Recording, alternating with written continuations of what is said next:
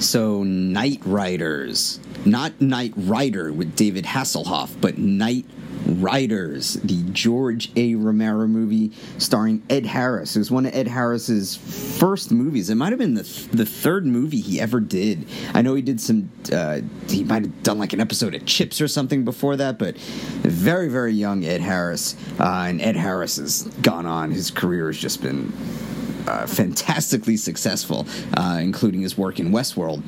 But I first saw Knight Riders back in, I must have been like 11 or 12, and I watched Dawn of the Dead, Romero's Dawn of the Dead, Night of the Living Dead, and Day of the Dead 1,000 times, so I wanted to see his other movies. So I remember when I first saw Knight Riders, I was younger, and I guess I expected something more of it. I was very much bored by it, and I remember there being a lot of yelling, especially by Ed Harris. So I wanted to see Knight Riders again. I wanted to see Knight Riders as a, not as a, 13, 14-year-old or whatever, 10, 12, I don't know how old I was. I think it was made in 1981. So, I was 4 or 5 when it came out, but then didn't see it until much later.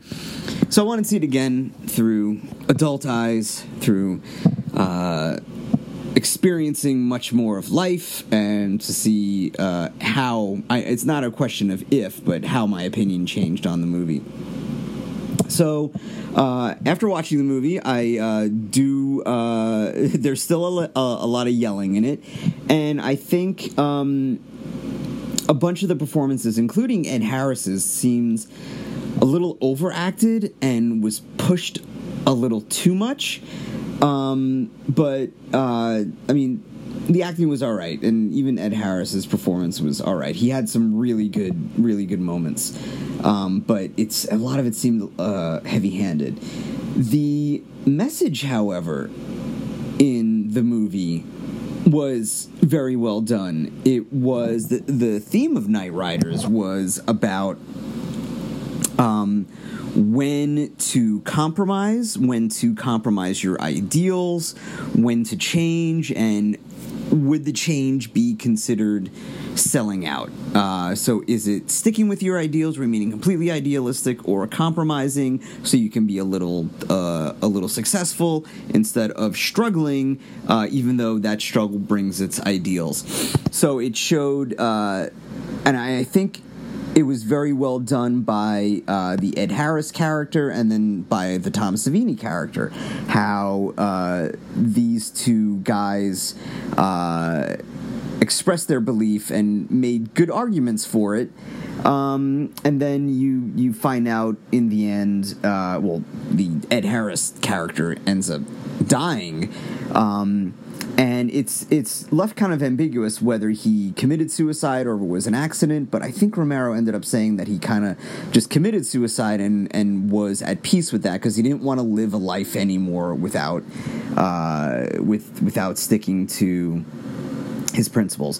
That's not something I would ever do, and I hope nobody ever does this, but the way Romero expressed it, it made you at least understand where the Ed Harris character was coming from. The way this was told through the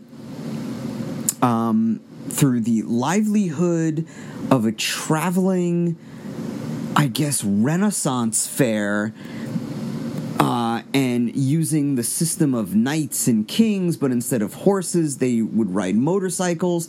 And even though the show they put on was theatrical, the outcome was not predetermined. So it was like pro wrestling in a way, except that in pro wrestling everything is predetermined, but in this it wasn't.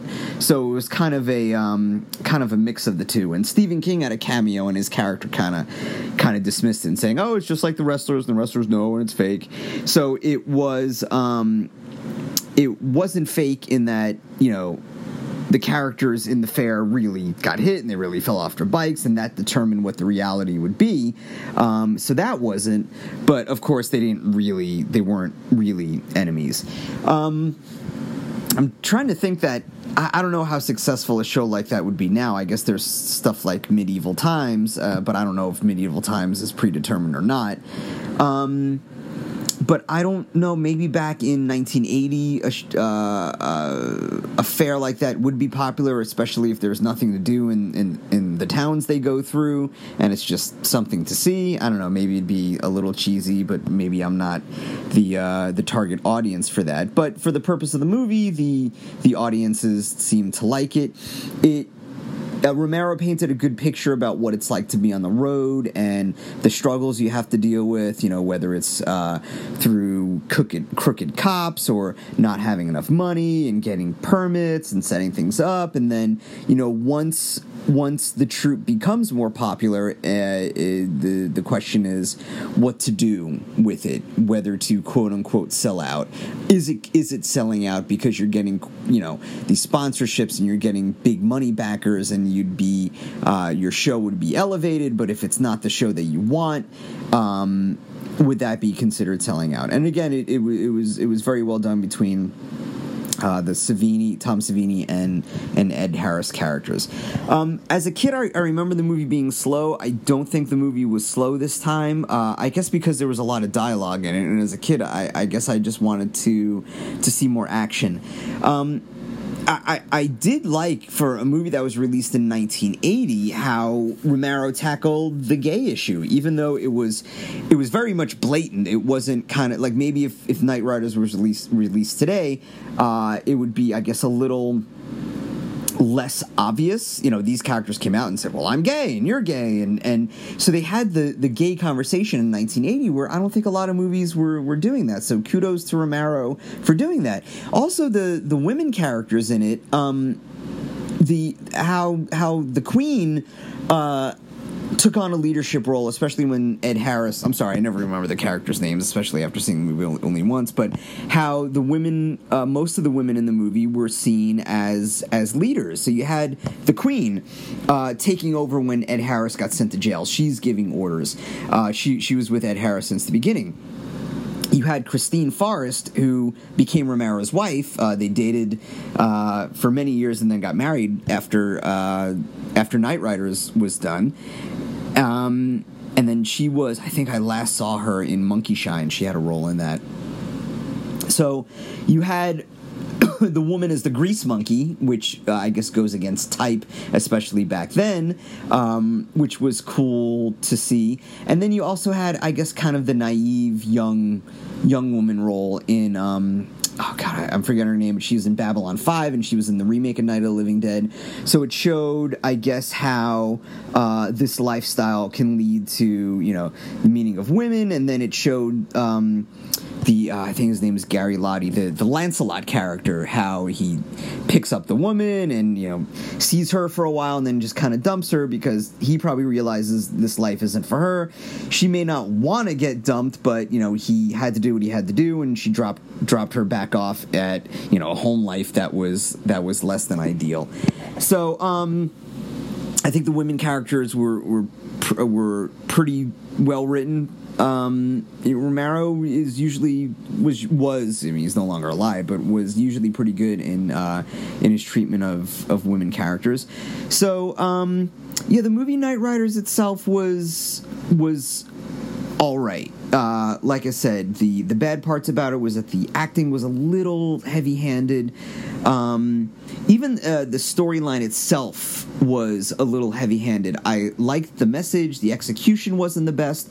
But then when the themes of the movie were talked about, even though it was a little heavy-handed, I liked the theme of it. I liked the debate that goes on within oneself and within the characters in the movie, and then in real life between yourselves and people that when to quote unquote get a real job, or when to not pursue anything because you have so many other responsibilities. These are real life issues, and it's faced by a lot of us.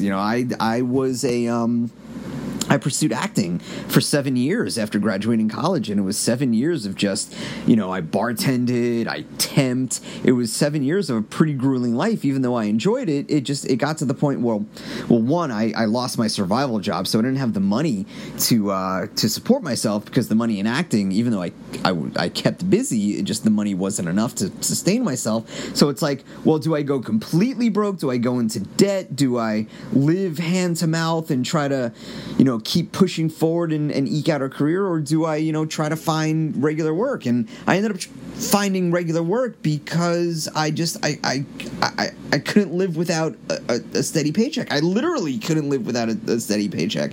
It's just very uncomfortable being broke all the time. And I know people who are still pursuing a career in the arts, and it's a very, very tough life. They're either doing extra work all the time, which is not rewarding, or they're living paycheck to paycheck, and they're sleeping on couches, and they'll get a gig, and then they won't have a gig, and they'll be out of work. It's a constant temp job, and it's really tough. So I guess the older I got, the more I craved stability, but at the same time I also craved that kind of life that I had. It's just not sustainable. I want to afford to do other things that I want to do, like travel, and